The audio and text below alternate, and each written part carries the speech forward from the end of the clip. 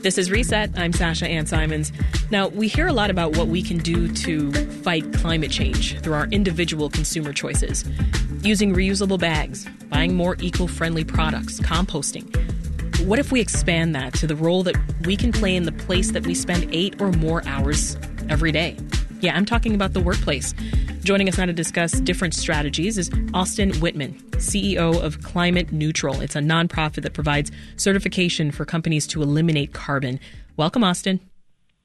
Hi there. How are you? Doing well. Thanks for joining. Also here is Karen Weigert, director of Loyola University's Baumert Center for Social Enterprise and Responsibility. And she's also Reset's sustainability contributor. Hey, Karen. Welcome back. Hey, Sasha, how are you? Doing well.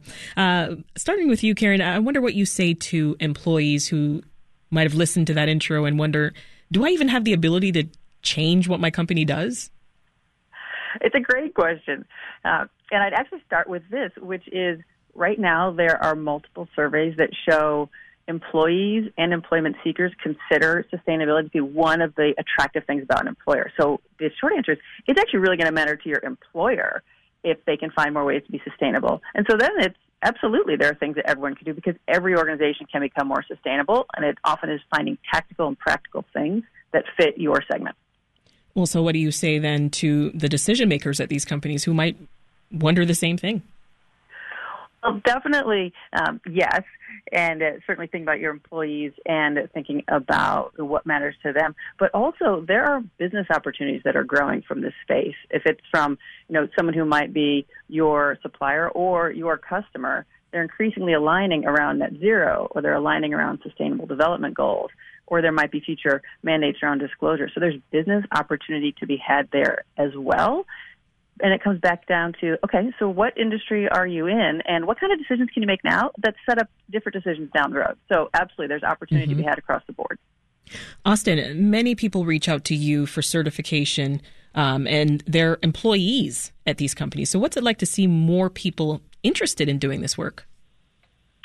Yeah, I think one of the most exciting things that we've seen as we've gone over the last few years is that a lot of companies come to us and tell us that their job candidates are actually saying, what are you all doing about climate and sustainability during the interview process?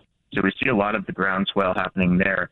And then within companies that have gone through our certification process, we also see individuals at companies often kind of serving on sustainability working groups. And these individuals don't necessarily occupy the C-suite, but oftentimes they're associates, analysts, people at the bottom of the chain, and they see a good idea and they say, well, I'm going to try to convince my colleagues to come along with me and press the company to do more.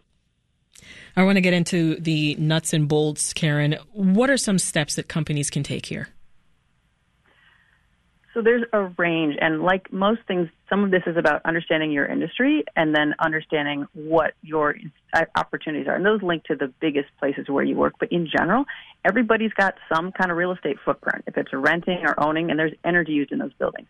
Everybody has something that relates to transportation. And so how do you think about electrification or efficiency to drive there? And then everyone can build stronger teams. That's a critical factor for everyone leading organizations. How do we keep our people connected to each other? But then how do we keep them connected to innovation? And that's where you look for those biggest impacts. And that's often where you tie sustainability to your core business. Can you both reduce costs and grow revenue by thinking about sustainability? Pulling your team together can help answer that. Yeah, talk more about that. Forming teams. That's very interesting and sounds very helpful.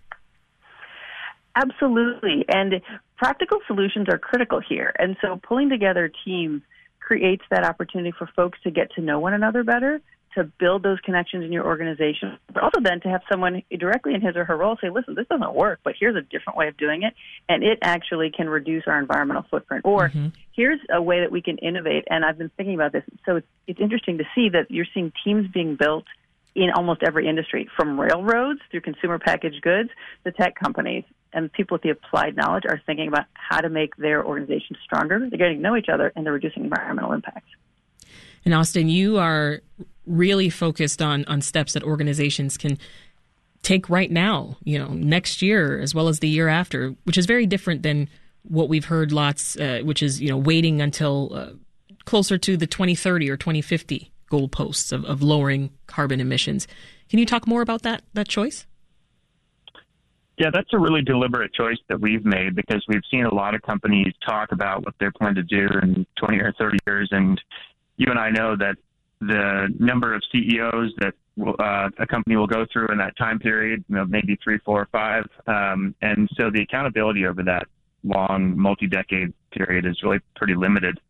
So we've said, to have an honest conversation about climate change and what needs to be done, you really need to be honest with yourselves about kind of how far behind we all are on reversing the emissions curve. And we've also found that companies, in spite of kind of some of the more cynical views, companies actually want to do more, and sometimes are at a loss as to what they can do immediately. So we encourage companies to do as much as they can to compensate for emissions literally today, while working on longer-term plans to reduce those emissions.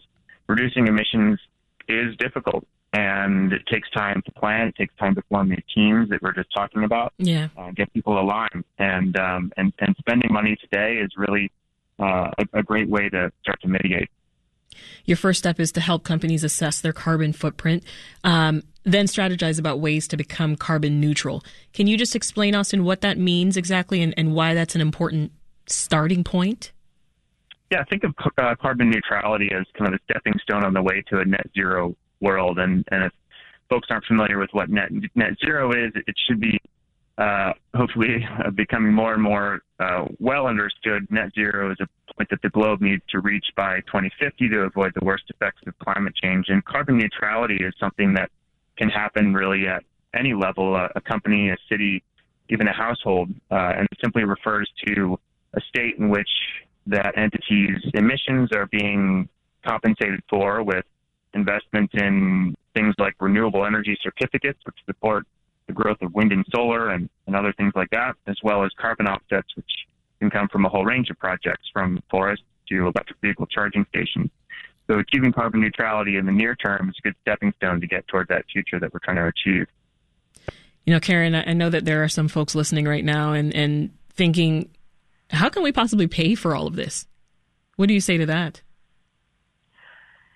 There are parts today that can save money. So I think it's always important to say there are quick wins right away that will pay for themselves. They can be things as clear cut as energy efficiency in your building, so you don't pay for the energy you don't use. Mm-hmm. And it can be ways also right now to think about a different kind of sourcing for one of the components in a product that you might be creating. But then to also recognize there are things that pay off now, and there are things that we're not ready for in terms of the economics paying off right away.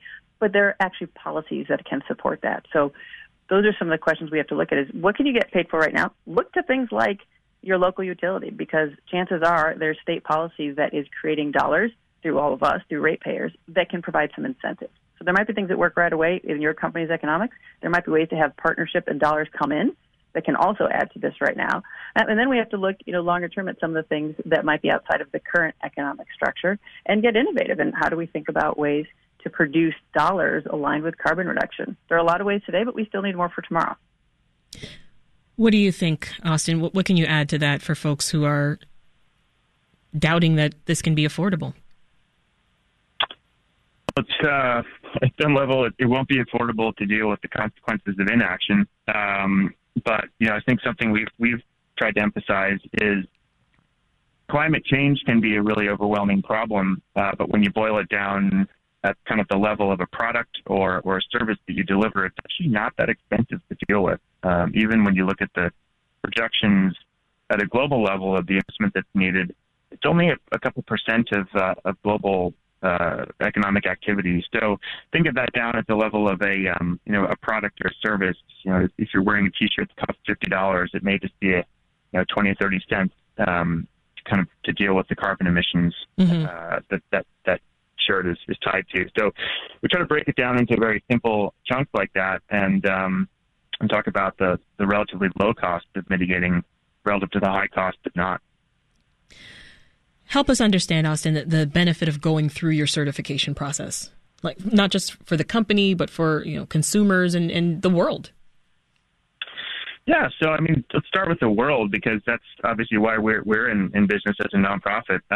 But the benefit of taking a company through the process is it raises the level of investment flowing into the types of things that we need to reduce carbon emissions around the globe. And the more companies we can get through the process, the more we're driving investment into the kinds of clean energy and other projects that need to happen. At the company level, there's certainly benefit to going through carbon measurement because it teaches you a lot more about your business and helps you answer the question about how you're contributing to the climate problem and what you can do to clean it up. And then down to the consumer level, the certification becomes a really easy to understand and clear symbol of the companies that are taking these steps versus the companies that are not. So when you're there at the purchase point where you're trying to make a decision from one product to another, you're able to choose one and drive your consumer dollars toward companies that are taking more responsibility and being more accountable for their impacts. So at all these different levels, there are reasons why we think going through a process to account for your carbon emissions is really important. This is Reset. I'm Sasha Ann Simons. If you're just tuning in for this week's sustainability segment, we are talking about ways that we can reduce carbon emissions in our workplaces. Our guests are Austin Whitman, who's CEO of Climate Neutral, and Reset Sustainability contributor Karen Weigert. Austin, for many of your clients, overseas manufacturing is a large part of their emissions. How do you advise companies to tackle these emissions? You're exactly right. It is a large part. In some cases, 90 to 95% of what a company should consider itself to be responsible for.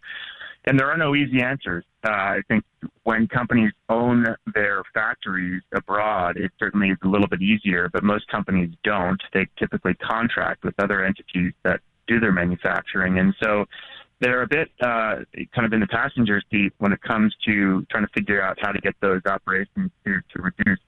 But some of the cool partnerships that we've seen, we see companies actually paying to install solar panels on the roof of their contract manufacturers and essentially using their own dollars to help another business out. And that in turn helps the other businesses that are manufacturing products in that same contract factory. There are ways increasingly to purchase things like renewable energy certificates for markets abroad, but that gets a little bit technical and is really just emerging as an option for companies. A lot of supply chain collaborations are forming where companies are getting together even with competitors to talk about how to bring better, lower carbon raw materials into the production process and to create new ways of making things that use materials that don't generate as much carbon emissions. But, these things take time. These partnerships take time to form and negotiate and to implement. And so in the meantime, climate change isn't slowing down, and we do think it's important for companies to continue to invest in things that are readily available, whether it's energy efficiency, as Karen mentioned, or carbon credits that are credible and available today. Can you talk briefly about carbon offsetting? Because that's a part of your process as well. What's that? Yeah, carbon offsetting is it's a activity that describes kind of taking money and putting it into a project that somebody else is managing, where that project is going to lead to reduction or capture of carbon emissions somewhere around the world. And carbon offset, carbon credit projects can happen in a whole wide range of different activities, from waste management to better forest management to electric vehicle charging infrastructure. And there are all kinds of interesting new technologies being used now to capture carbon. So any type of carbon offsetting relies on a project like this to remove or avoid carbon emissions. And it's a way for a company to increase or expand its investment immediately while it's working on ways to invest within its own supply chain. But Karen, carbon offsetting is controversial, isn't it? There has been some controversy around carbon offsetting, and I think it really is in two categories. The one is just conceptually, this idea that you would offset as opposed to reduce is absolutely something people think about. And is it delaying some of the reductions that could come directly from a business? It's certainly the case that you can't offset, you can't reduce absolutely everything. Right now, for example, airlines, there's no way to have full fuel throughout there that is fully carbon zero. So one question is conceptual, which is it slowing down the reductions? And then the second is in the execution of some of the offsets. And I think that's where a decent amount of the controversy has been, because those offsets have to be additional. So you have to have the dollars drive additional savings, or else it doesn't work. They have to be permanent or very long term and quantifiable. So there have been some questions and some variation in some of those offsets. But big picture, tightening up the offset structure around the emissions that can't be, in fact, reduced today does seem to fit in a lot of the big pictures. But that controversy is real, and so the execution has to be strong. Before I let you both go, give us some success stories here. Karen, you first. Well, actually, one of the big successes is just this idea that employees are making this a requirement. And I think another one has been to see the extraordinary numbers of innovations coming out of different teams in multiple sectors. So I don't think you can pick a sector where there isn't some kind of employee group engaged and driving change. And so that is probably the biggest win, is that everybody's in, every sector can be in, and we're starting to see concrete examples where local companies will talk about their product and how they have fundamentally changed how it is made. I've seen this in local food companies, and it's because they had an employee team that got really engaged and figured it out. Austin? We had a conversation just yesterday with a company that's been in business for 20 years, working on sustainability for 10, and have never really had a hard conversation about how to tame their carbon emissions. But they got certified with us for the first time this past year, and now that they've gone through the process that we described, they actually have a number. They've got a number that they're paying for carbon, and that's forcing the conversation about how do we get creative on reducing value chain emissions. So the fact that they've now put some discipline into carbon management and accountability makes the conversation a lot more concrete, forces people to the table, gets them thinking creatively about solutions, and both in partnership with their suppliers as well as just internal partnerships across teams in the organization. So we see a lot of that, and believe that that's the real driver of the change that we need to kind of continue to push on. That is Austin Whitman, CEO of Climate Neutral, and Karen Weigert, rReset Sustainability Contributor and Director of Loyola University's Baumert Center for Social Enterprise and Responsibility. Thank you both.